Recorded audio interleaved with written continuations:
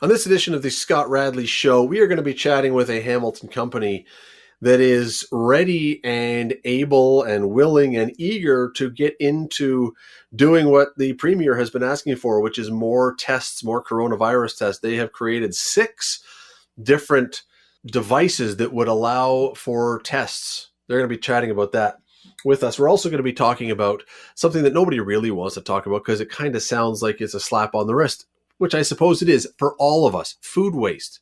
In this province, in this country, we apparently waste so much food. Is there any way we can do better? We'll chat about that. And then Don Robertson, as he does every Monday, will join us to talk about everything from Canadian University sports to hockey and old hockey and really old hockey and 2.5-minute shifts and all kinds of other stuff. Stay with us.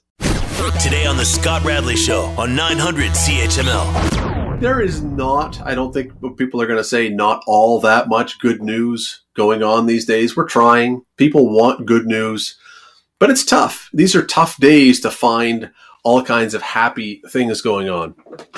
And as a result, people are starting to get a little snaky. There's no question. You saw what's going on in the States right now. But there is one, I think, interesting, fascinating, encouraging story that is going on here.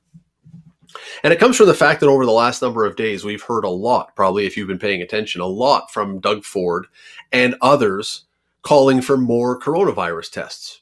Now, that's not the good news in itself. And by the way, if you don't know how a coronavirus test is done, it's done with a swab in your nose. Not really all that pleasant. As I said a moment ago, my daughter's a nurse. She's had to have a couple of these now. And she was joking that she probably could have filed a police report. She felt so violated. It poked her brain, the second one. I mean, they go way in there. Anyway, it's important. And there is a shortage of the tests and a shortage of the testers. Well, there is a Hamilton company that says it is ready to now help fix this problem, which is just one example of a private sector business showing how nimble and creative it can be, which is a good thing coming out of this, seeing how well our business community can do their stuff.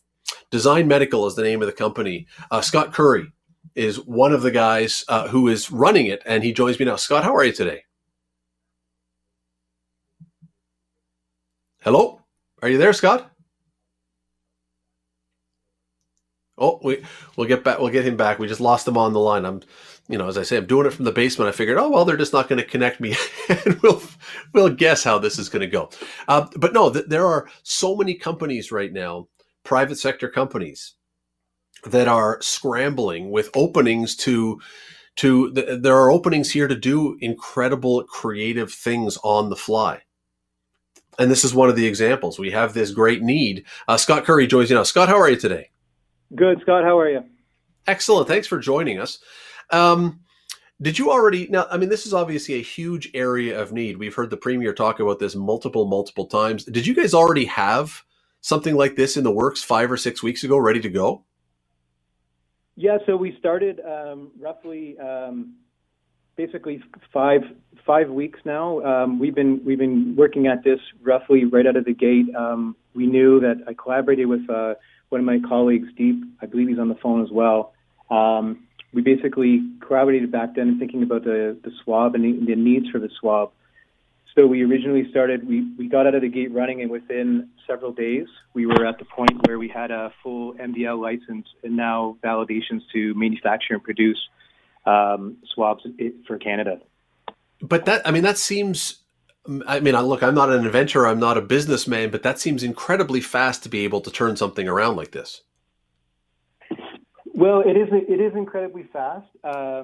One thing is just from being in education, my background in education, and also being in the health additive manufacturing field for many years. So we've really tried to leverage our skill set and really put that at the forefront of what's needed right now, dividing our own professional backgrounds and what we do on a daily basis.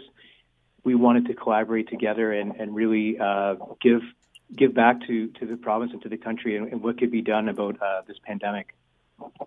But is a swab something that is okay? So let me back up for a second. I don't know. not to question the difficulty of this, but is a swab a complicated device to make? Is there a lot there beyond what we see? Well, there is quite a bit, especially when we're talking about the material qualities and talking about the technology that's needed. I would ask my colleague Deep Singh to jump in here.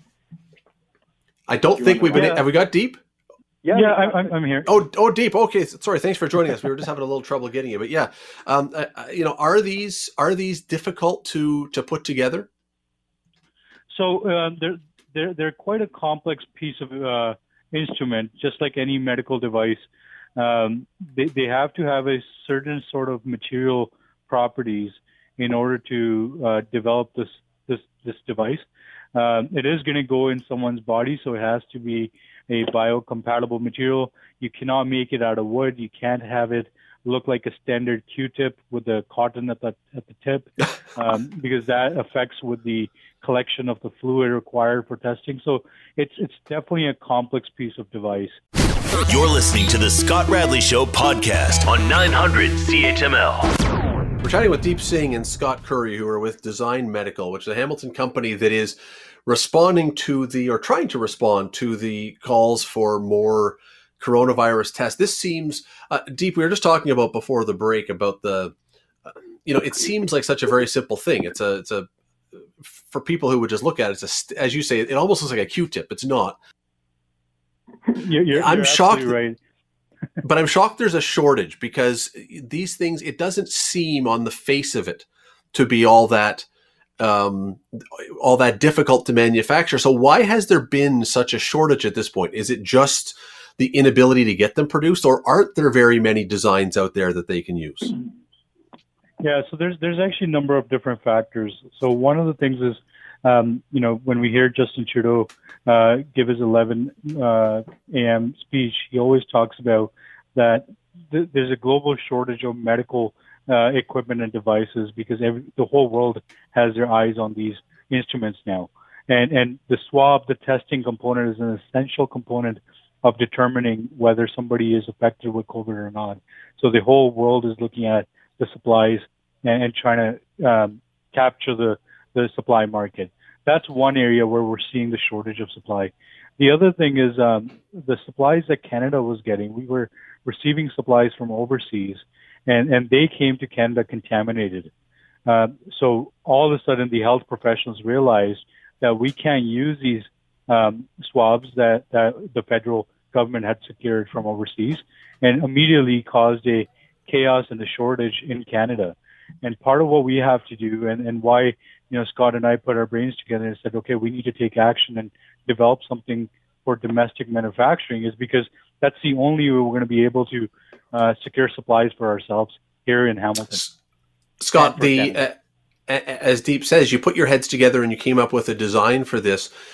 There were designs for this before, though. Obviously people have had swabs before, and there are some that are out there. So is there a big difference between different makes of these kind of things, or is it mostly a production issue that they can't get enough produced? It is a production issue. And right now there's a demand of 53,000 swabs a day from Health Canada. A day? Wow. They want that produced a day. So the volumes are there. And rapid development needs to take place. So we actually have 6 validations approved by Health Canada at the moment. So which means what? Sorry? What does that mean? We have 6 validations. What does that mean? 6 validations mean from Health Canada, we have 6 designs right now that are actually approved to move to the manufacturing so those stages. So we're now looking at that and looking at the innovation and the technology needed. So we're going to be bringing this technology into Hamilton, and we want to put Hamilton on the stage using this type of innovation. And again, this is new innovation. It's not just typical expanding on what's already existing. This is new development, and we want to be at the forefront of this. And we want to bring this to Hamilton, and leveraging a lot of our provincial partners and our federal partners, and understanding what we can bring to this town. We want to bring Hamilton and put Hamilton on the map with either expanding on our skilled trades and really building it up through Ontario and again throughout Canada. Scott, this may be a really dumb question, but why do you need 6 different models to bring forward? Wouldn't there be one that is sort of an accepted model for this? Yeah, so I'll step in there. And so the reason why we had multiple different designs and processes approved is because right now we're facing a logistical challenge in conventional technologies. If we were to go in the route of how the swabs are made today, which is using injection molding process, to set up an infrastructure to support injection molding is going to take us months, if not years, to properly validate. Okay. So the route that we took with this technology is using advanced additive manufacturing process, which is effectively a more industrialized 3D printing process to quickly ramp up swabs in production here locally. And we can start manufacturing next week, not next month, not next year. Scott, the other question, and I said this just before the break a few minutes ago, was I can't imagine that you guys are the only people out there who have seen this need and are now racing to try and get onto the market. Any idea how many other people are also trying to do what you're doing? Well, there's a lot of people on the market who are doing a lot of great things, and there's a lot of collaboration between different organizations, and there's a lot of organizations and companies that are rebranding themselves, coming to the needs. For us, it's just we've spent a lot of time just focusing on the swab. We knew that there'd be a demand for face shields, and there's people developing things for ventilators, and that's all out there right now. But we're trying to be a little bit taking advantage of our skill set and trying to really push that forward and investigate more around just focusing on that one specific area. We're the only ones right now. Sorry. No, we do. Sorry, we have a slight little delay here, but Deep, just before we go, because we only have a few seconds left, coronavirus is going to presumably fade or slow down or something at some point. When this whole thing is over, obviously swabs are still needed. What numbers? I mean, what kind of, is this a big medical area when we're not in a coronavirus situation? Is this something that could extend beyond this? Yeah, absolutely. So what we need to do is, we need to be prepared for round 2 of coronavirus or round 3 of coronavirus. And currently, the reservoir inventory of these swabs in Canada is very limited. So initially, we need to fulfill the requirement, which is 53,000 swabs a day. And then we need to start having a stockpile and be prepared for the future if there is cases like this that ever come up. And the only way to do that is to manufacture locally. We cannot rely on outsourcing medical essential components. We've obviously seen that from China over the last number of days. So Deep Singh and Scott Currie from Design Medical. Guys, I appreciate you taking a few minutes today. Thanks for doing this. Thank you very much, Scott, for having us. We really appreciate it. Thank you. You're listening to the Scott Radley Show podcast on 900 CHML. Like all the rest of you, stuck at home. Well, it's okay. We're doing it for the right reasons. And I said to Ben during the break, the downside to this is I may never actually leave my house again. I'm right now getting 7 weeks to the gallon on my car, which I suppose is pretty good. But yeah, we'll see when the next time is. I'll have a big scruffy beard. I have not been out of fat pants now in about 5 weeks. All I need for Christmas now is a new supply of sweatpants and t-shirts, and I'm good to go. All right, so there are some new numbers out that I was just reading that are not painting a very kindly picture of Canadians. And I'm not talking about Canadians as people, as social people, whatever else. And I'm certain that the numbers that I'm reading are applicable and probably very similar in many other parts of the developed world. But according to Value Chain Management International, Canadians are wasting, get ready for this, 5 billion pounds of food every year. Billion with a B, 5 billion pounds of food. Now, I have traveled, I've been fortunate. I've traveled and seen parts of the world that don't have what we have. And besides that, you don't even have to travel that far. Go to different parts of Hamilton and you will find people who don't have what you have. This is pretty discouraging when you hear about this and you think, well, just a minute, why are we doing this? And I'm not preaching. I've wasted food too. Heaven knows I've wasted food too. But it's an amazing amount of food. that is being thrown away. Corby Sue Neumann is the head chef at HelloFresh. She joins us now. Corby Sue, thanks for doing this. Appreciate it. Scott, thank you so much for having me. I just wanted to echo all of your sentiments. I'm also thrilled with the mileage I'm getting on my car. Yeah. And my pants are definitely tighter than before. And I just have to say that I've certainly been trying the one-woman approach to helping reduce the 5 billion pounds of food that you're talking about. I have not wasted much food lately. I agree with you. But when you hear that number, though, Corby, I mean, that number is insane. When you try to think about what is a pound, like to even think what's a pound of food. Yeah. And then think, okay, 5 billion of those are being thrown out. That's crazy.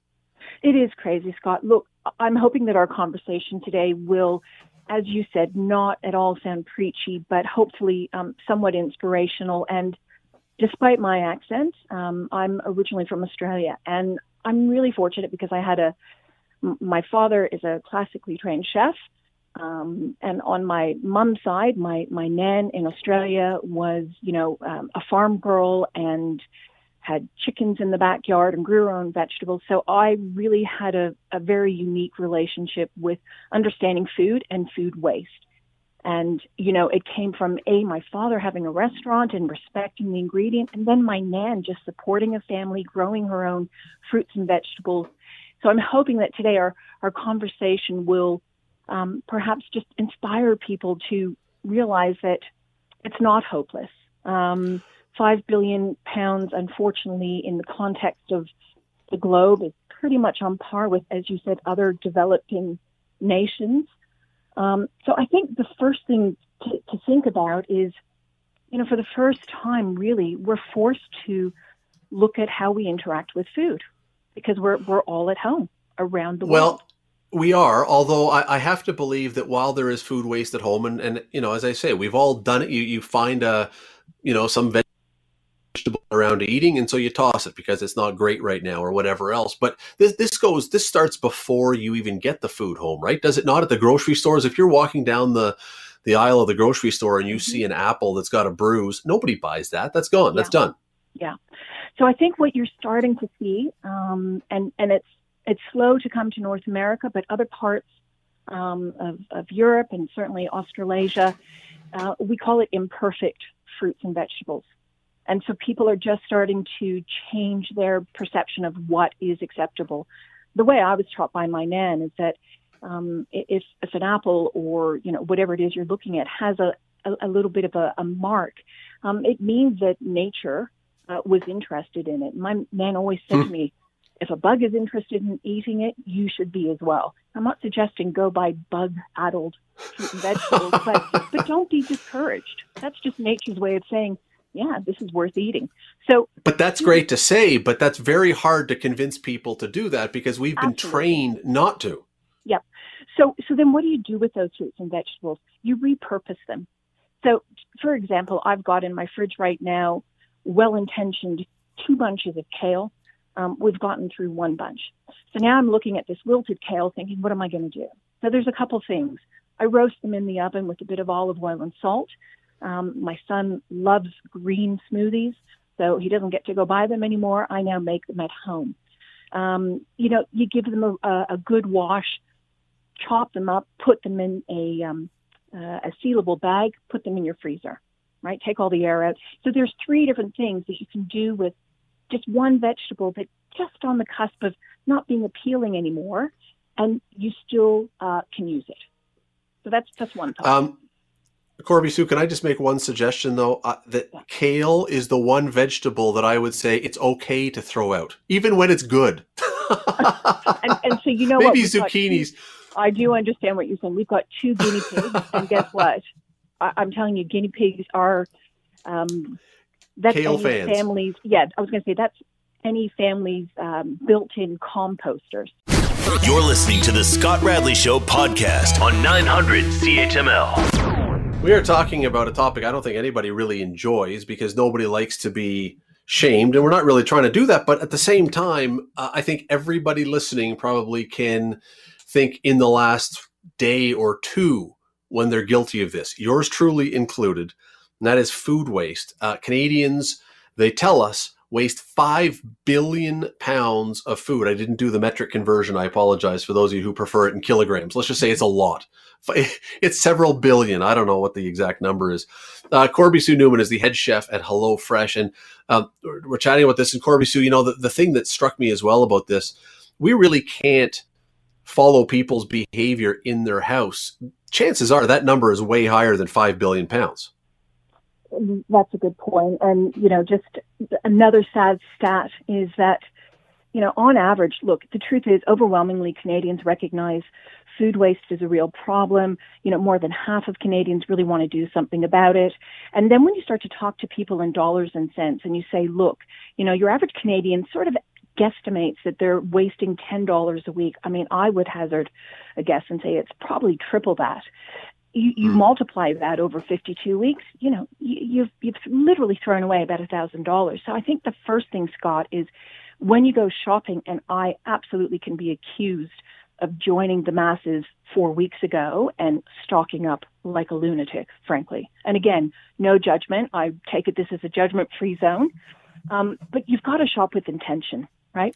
Really just take a step back and ask yourself, do I really need, 3 bunches of kale? Just back to, your least favorite ingredient. Do I really need that? But it's so much of it seems to be, and I go back to something I mentioned a moment ago, we have been trained, we've been conditioned in this part of the world that we eat food that is really, really perfect. And if it's not perfect, or even if the best before date has passed, even if it smells or tastes totally fine, we don't touch it. We've been conditioned to get rid of food that we have any questions about. And that seems like it's going to be a really difficult thing to try and change some way that you've been brought up. I do agree with you there, but I will just challenge you on this. Who would have believed 3 months ago that you and I would be having a conversation from our basements, right? The world's been turned upside down. So if anything, perhaps now is the time for us to really examine, what are our behaviors. So 4 weeks ago, it doesn't take a rocket scientist, it was fear. That's what, motivated us to buy more than what we needed. I mean, the basic principles of what I do in a meal kit is I plan, I pre-portion, and that's one of the things, with a meal kit, we save actually probably less than just under 40% of food waste, because now we're sending you the ingredients, just what you need. So if you take the basic principles of what a meal kit does, you can start to already see the difference in your compost, in your garbage when you take it out weekly. The big word I would say is pivot. Like right now, pivot, because things that we've just taken everything for granted, everything in abundance. I'm out every single day. Now all of that's been challenged. We still have a lot of great food available, but really start to plan, pre-portion. Again, I talk about my nan. If something's on sale, like right now, asparagus is fantastic. So I did buy extra, and I've preserved.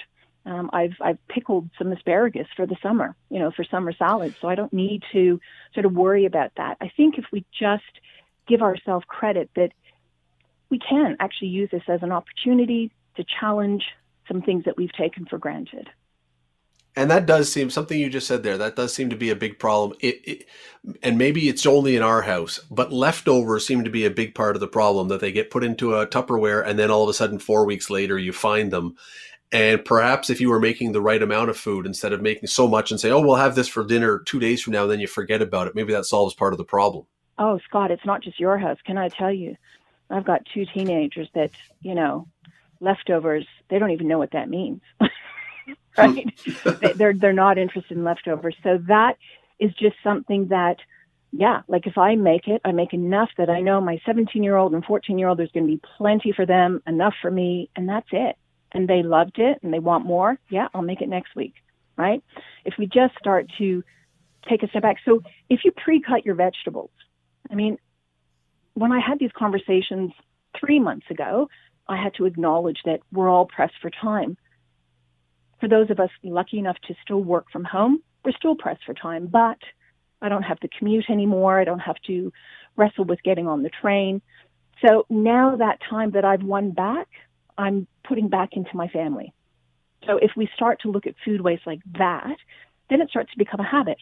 Like, is there something that you do regularly with food that you did before this? Was it like you always had toast for breakfast? Do you see what I'm saying? So if we just start to build that habit, by the time we're on the other side of this, maybe that's a habit that will actually stick. So it's an interesting topic for sure, and it's a depressing one in some sense, but it's an interesting one. Corby Sue Neumann, really appreciate you taking some time today. Thanks for doing this. My pleasure. Thank you, Scott.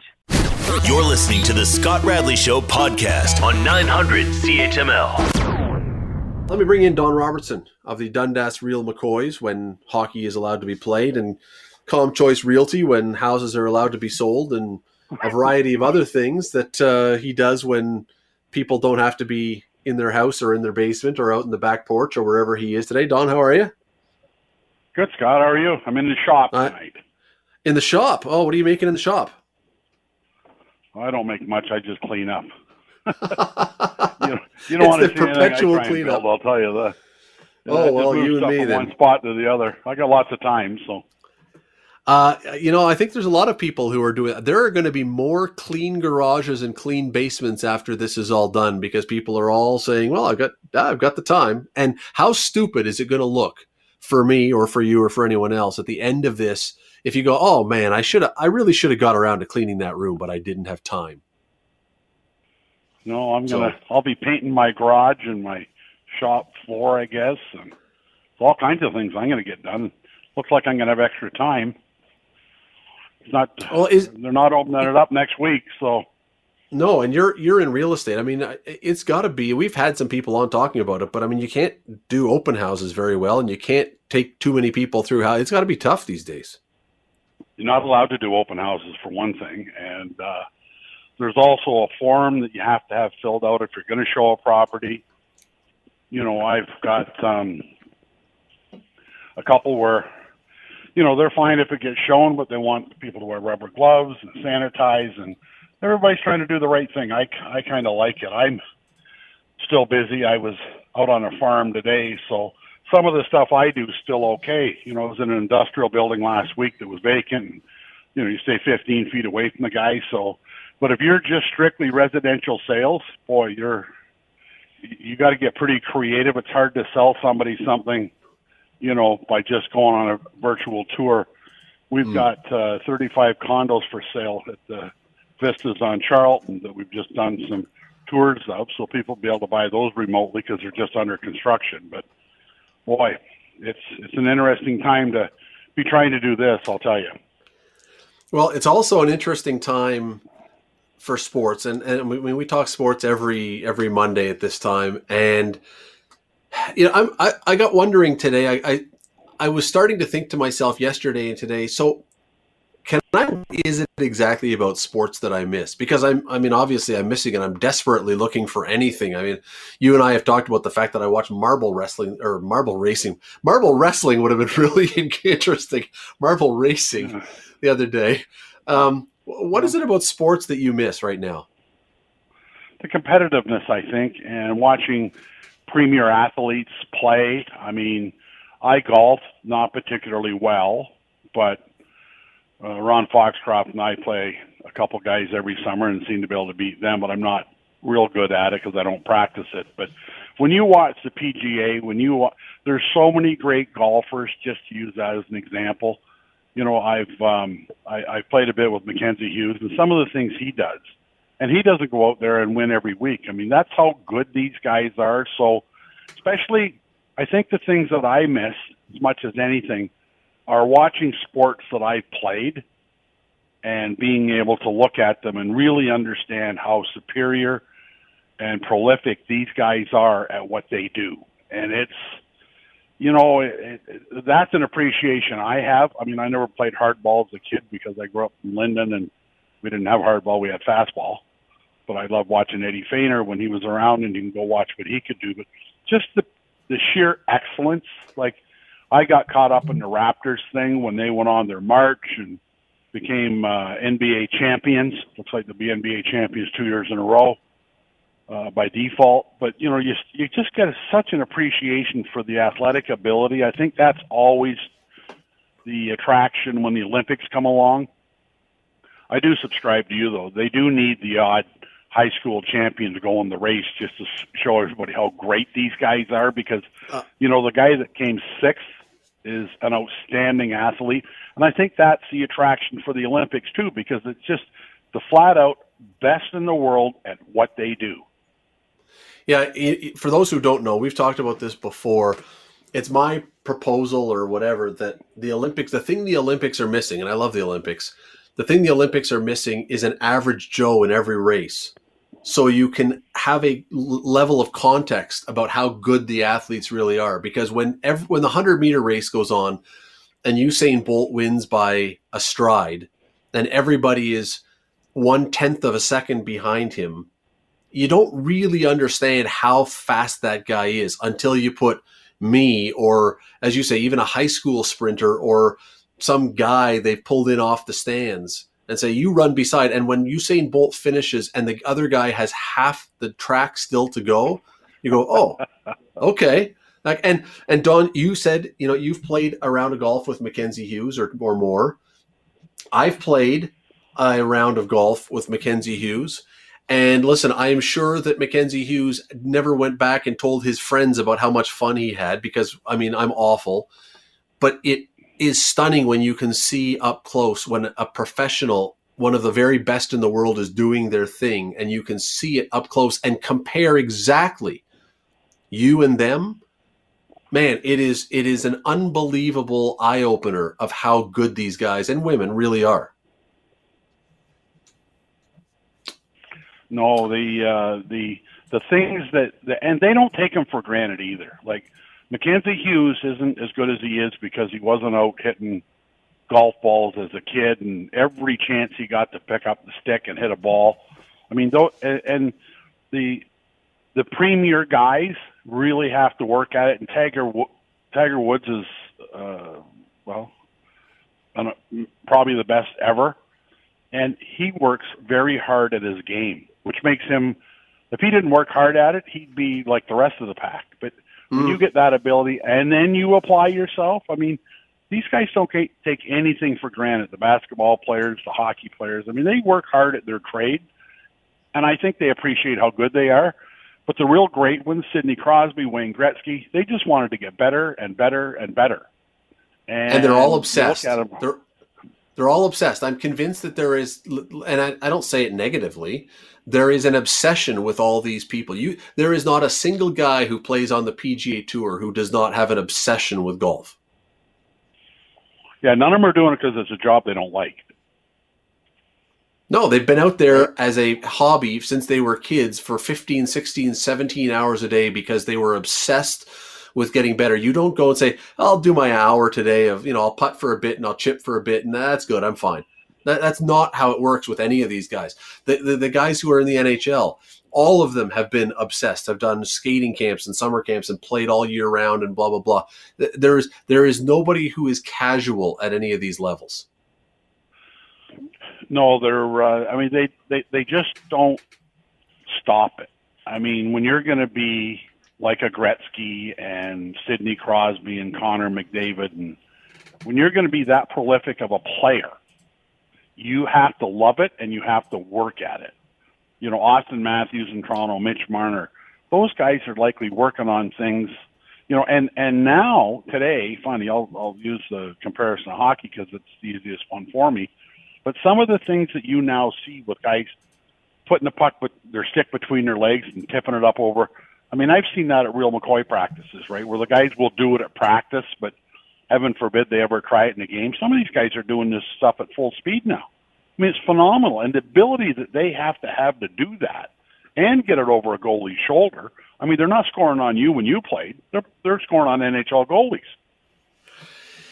It is. And, when you talk about the differences, we were chatting today.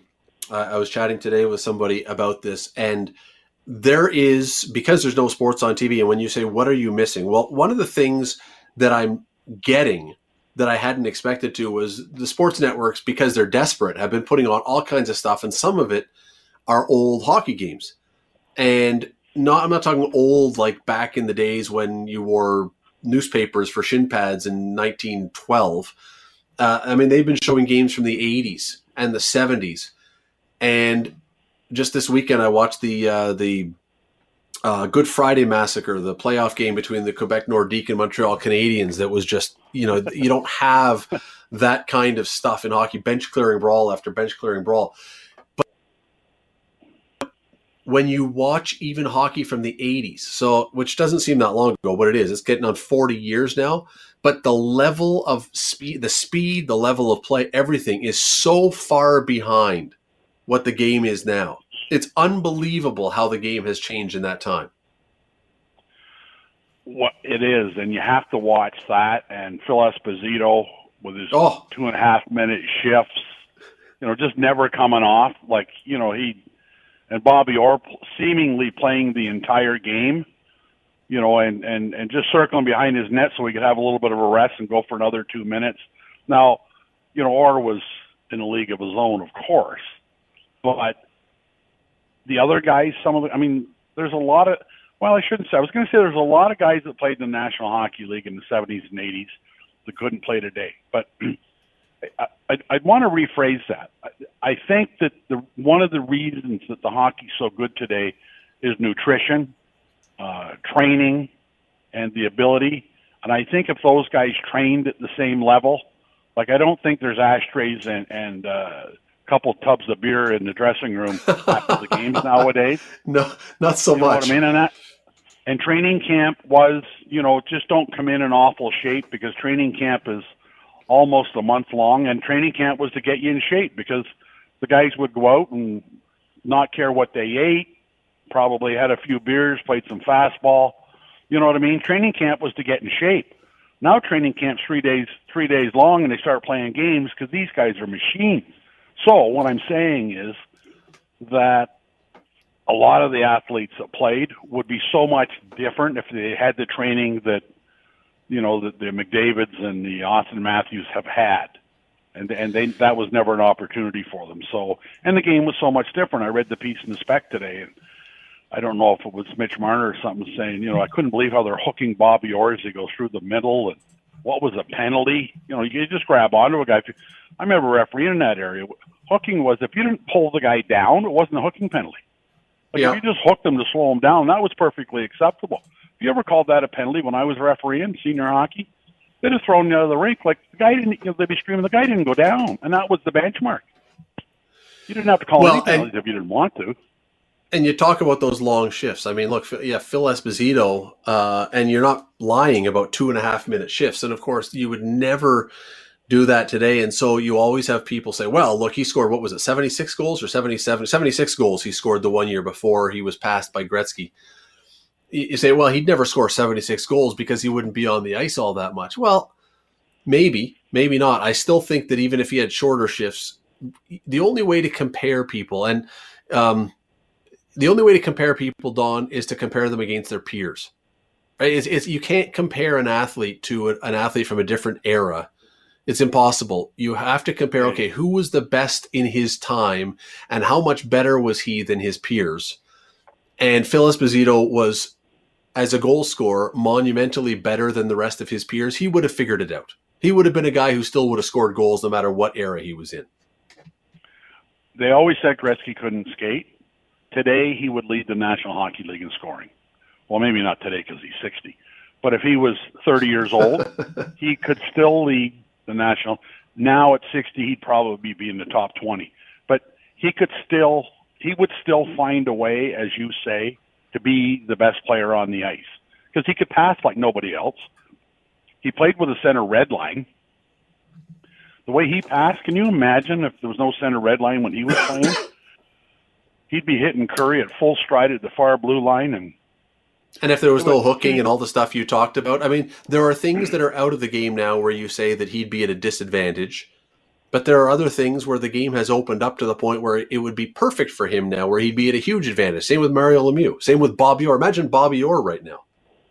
Well, yeah, when you couldn't hook him or hold him or anything else. And almost no hitting. Funny. Yeah.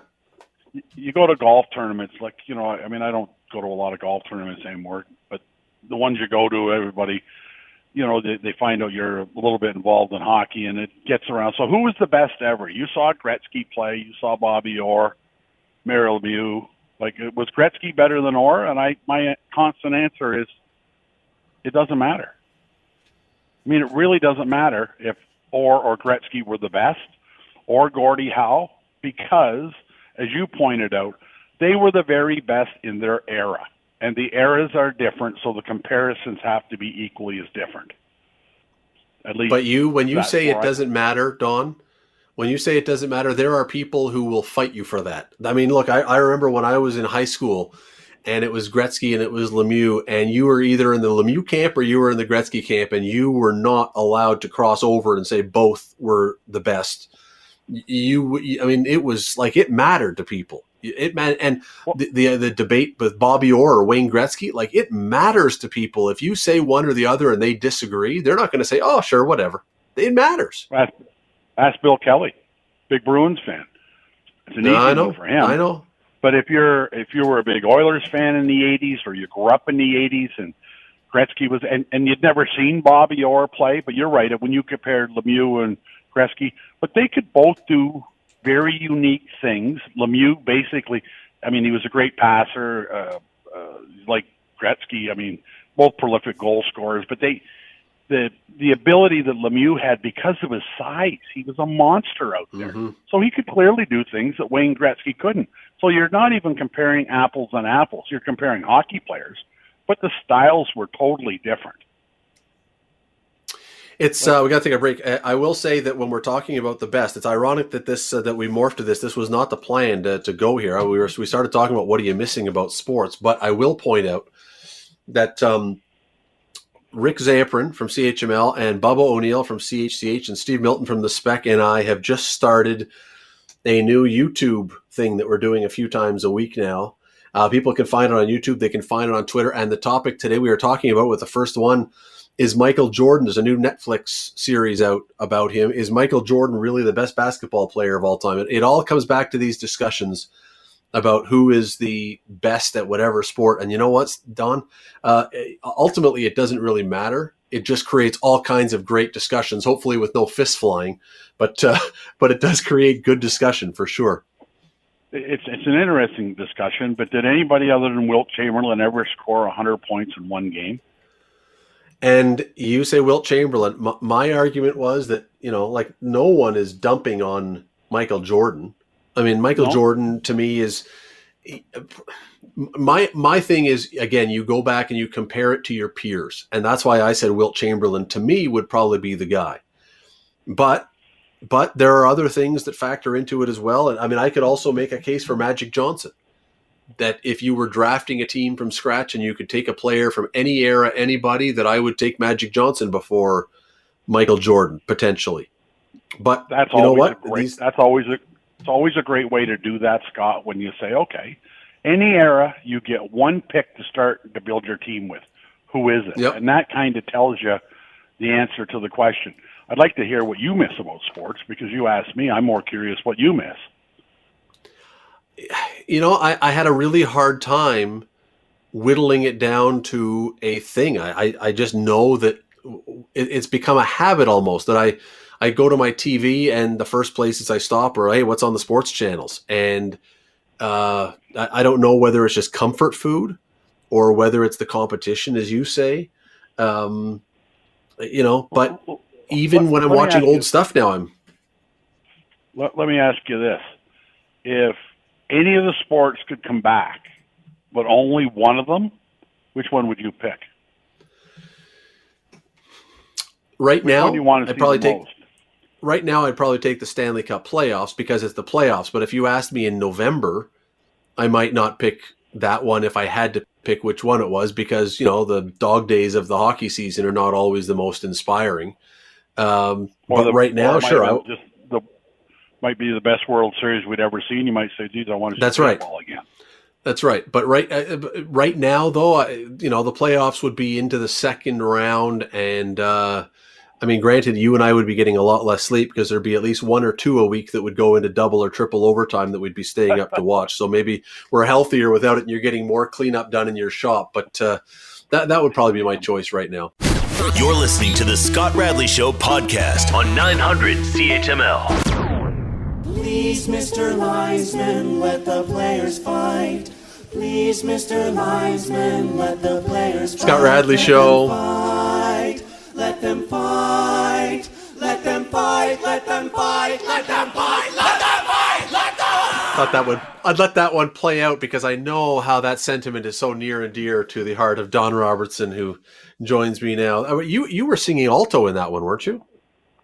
I think I was. I was singing along. I remember in the OHL in the late 70s on the line, we would break up anywhere from 6 to 10 fights a night.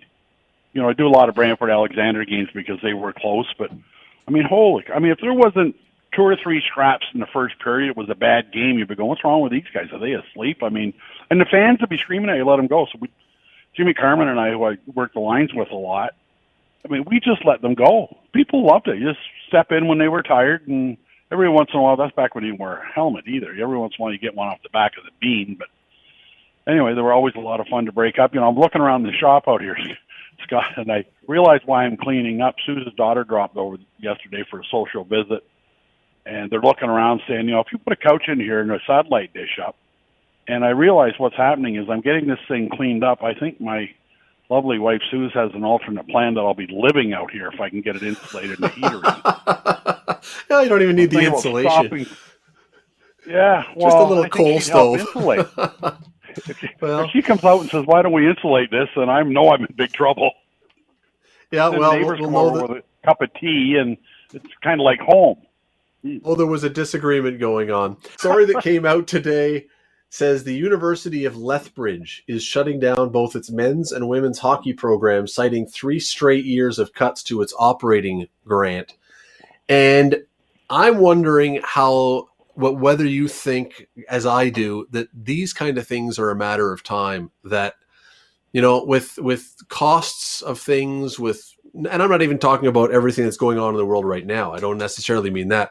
It's just hockey, football, all these other sports, they're getting so expensive. Do you share my thought that, we're heading towards a time when a lot of universities in this country are going to be making some cuts to their athletic departments because keeping a lot of these sports going is just too expensive? What I've never really been able to understand, maybe I'm going to answer my own question, but we've had lots of guys. The Watson brothers played down in Michigan, and we've had lots of guys that have played university. Darren Haydar, and those buildings are almost packed. I'm talking about hockey now, because football and basketball, they're virtually sellouts every time they play. And I know you do more than your share covering Max Sports, and they're never sold out. And if they are, they're not filling 6,000-7,000 seat buildings. I think in the States, the football and the basketball are profit centers for those guys. But up here, 100%. Hockey maybe because there's a million places to get your hockey fix. Like if Mac had a hockey team like they used to in the 80s, they would play at a Greitmeyer Arena, but there wasn't generally enough people there to have a game of bridge to watch them play. So it was 100% financed by the university, and that's a sad state. But, you could always watch the OHL, you could always watch half a dozen junior teams, and where these university teams are, there is an abundance of hockey, or there was no hockey to watch, and that was the main event because, it was a university town and the football teams playing. And, you look at high school, I don't want to get off on the wrong track here, but football, Friday Night Lights, football, high school football, some of those stadiums are 18,000 people. That's unheard of. You go to a high school game around here, and you got family and friends watching it, right? And so I think you're right that there's going to be a retraction on the ability to fund them because there's no revenue stream out of it. It was not, and look, so nobody misunderstands. I'm not suggesting that all university sports or all universities are going to go down this road. McMaster's football team, it gets enough fans into the stands that it pays some of the bills, I suppose. And, there's other schools that do as well, but there's other places where there's just nobody watching and not much interest, and they're not very competitive. And I've long thought, you know what, whether it's football is the obvious one because it's so expensive, but there are some schools that I just truly believe in time are going to say, you know what, it's just not worth it to us anymore. And hockey is every bit, almost, you would think, as expensive as football. And again, if you've got a program, Don, that is completely non-competitive year after year after year, and you're getting nobody in to watch it, so as you say, it's completely funded by the university rather than by any support, man, I just don't see those sports lasting too long at university. And that would be a shame, because there have been some great university teams and programs and games and tournaments and playoffs over the years, but it seems inevitable to me. Well, and it is expensive, and these guys pay their coaches. You ran the story over the last couple of weeks of what some of these coaches are getting paid, and they're not getting paid $20,000-$30,000. It's not a part-time job. Like, these head coaches are making big bucks, and on top of big bucks for Canada. Else, big bucks for Canada. Well, I mean, Mike Krzyzewski, down the basketball coach at Duke, is making $10 million a year. You could put all the football coaches and basketball coaches probably, well, for sure, in Canada together, male and female, and their salaries wouldn't amount to what Mike Krzyzewski's going to make. But for Canada, yes, big money. And it's a profit center for them. They're not doing it because they like them. They're doing it because they can afford them. And obviously they want him. He must be fairly good at what he does. I mean, they're not paying a guy $10 million because he's not good at it. But you know what I mean? That's just in their budget. And you talk about weak programs. I remember looking in the standings in York University, their football team, and U of T. I mean, they couldn't beat anybody.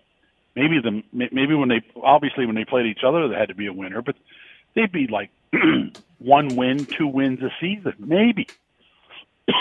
Pardon me. So you're right about continuing on and never getting any better. And success breeds an opportunity to build your program, right? Like Greg Marshall went to Western after his stint with the Ticats. And his name himself in Canadian CIS, all of a sudden that program they weren't bad anyway, but now they got a shot at it every year. So there's only a few elite teams like Laval, who probably should play in the CFL because their guys are all in their 20s and, they're almost pro players. But, out of Quebec, there's a couple teams that can compete out of the East. So there's only a handful of really good teams that have a crack at it every year. And then you've got a bunch of bottom feeders. And you're right, the guys running the universities are going to have to sit back and say, is this really adding any value to our university program here by having a football team that wins 1 or 2, and when they get on a roll, they'll win 4, and there was 200 people to watch the last game? It starts becoming embarrassing. Well, the big challenge, too, is, and I've never understood this completely. I really don't. I've tried to figure it out. We know what American university fans do, what alumni do. I mean, the alumni in the States, if you're an alumni of Ohio State or of Tennessee or pick your school, it doesn't matter. I could name a million of them. You are a diehard alumni, probably a donor. Certainly you're going to wear the shirts and the sweatshirts, and you're going to cheer, and you're going to go to the games. And if you're an alumni of that place, you are in that family until the day you die, and it matters. And that doesn't in any way translate up here. And I've never quite figured it out, but there is such a world of difference. Successful business guys that come out of those universities, right, that make huge contributions back to the sporting programs. Yep. I don't know who they are or who they should be in Canada, but there's got to be just a raft of successful business guys that went through MAC. Marvin Ryder's created some pretty brilliant people in that business program. They're very successful, but you're right. I mean, you see them going to the games and wearing MAC, game day shirts or sweatshirts. They don't have the allegiance that they do down in the States. Well, and here's the weirdest part about it is, in the last number of years, there have been a couple times that big American athletic programs have come up here to play. And the ones I can remember are both in volleyball, men's volleyball. Now, MAC has an exceptional volleyball team every year. But they draw okay. In the national championships, when they host it, they do well, but they do okay. But when Ohio State came up to play, suddenly people are lined up outside the door And I'm thinking, wait a second, why is it that you won't come generally to watch McMaster play, who, by the way, beat Ohio State repeatedly?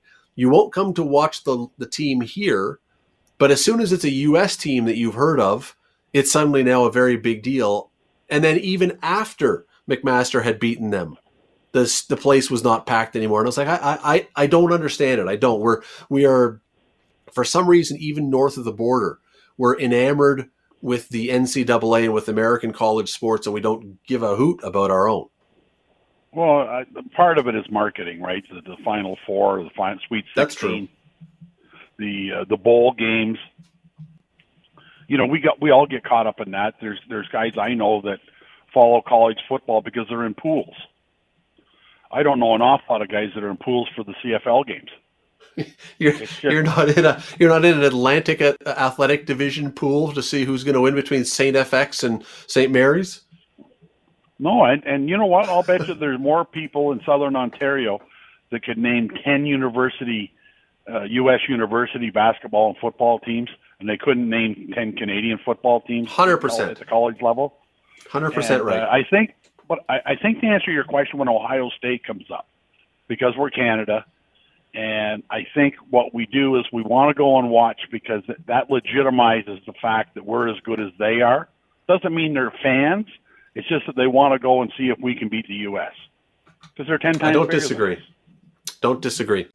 You're listening to the Scott Radley Show podcast on 900 CHML. Usually say in studio with Don Robertson. Neither of us are in studio, but he is here as he is every Monday at this time. We have a couple minutes left. And Don, we were just chatting about the Canadian university system and how much of a challenge it can be. We don't need to look any further for how different it would work with money. You mentioned Quebec, you mentioned Laval. Laval is what it is in football and in other sports because they have so much money from sponsors. They fill up an 11,000 seat stadium every single game. It's not difficult to see what happens to sports when that kind of money and that kind of fan base is injected into it. Well, and you can't, and I don't know exactly what the rules are. In years gone by, guys I know will go to the States on a hockey scholarship or more hockey than anything else, right? Because we produce more hockey players than basketball players. But the Canadian universities weren't able to offer scholarships. Now, in my mind, the big part of that is because that's just going to add to the expense.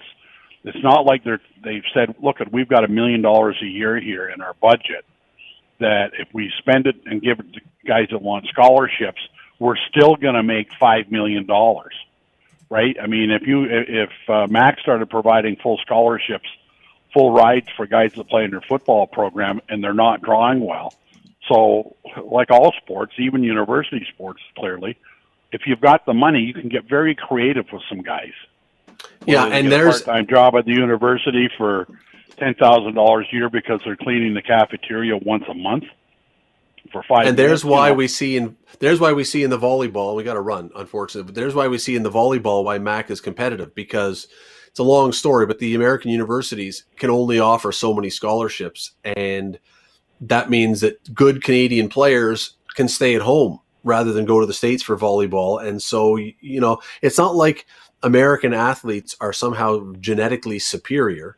They have greater opportunities. And as you say, if you're going to give them full rides to come, why would you not go? But if the good athletes stay home, boy, you can see what a good athletic program you can build here with fans and with money and with athletes. So anyway, maybe if all those sports were better, they'd draw more people.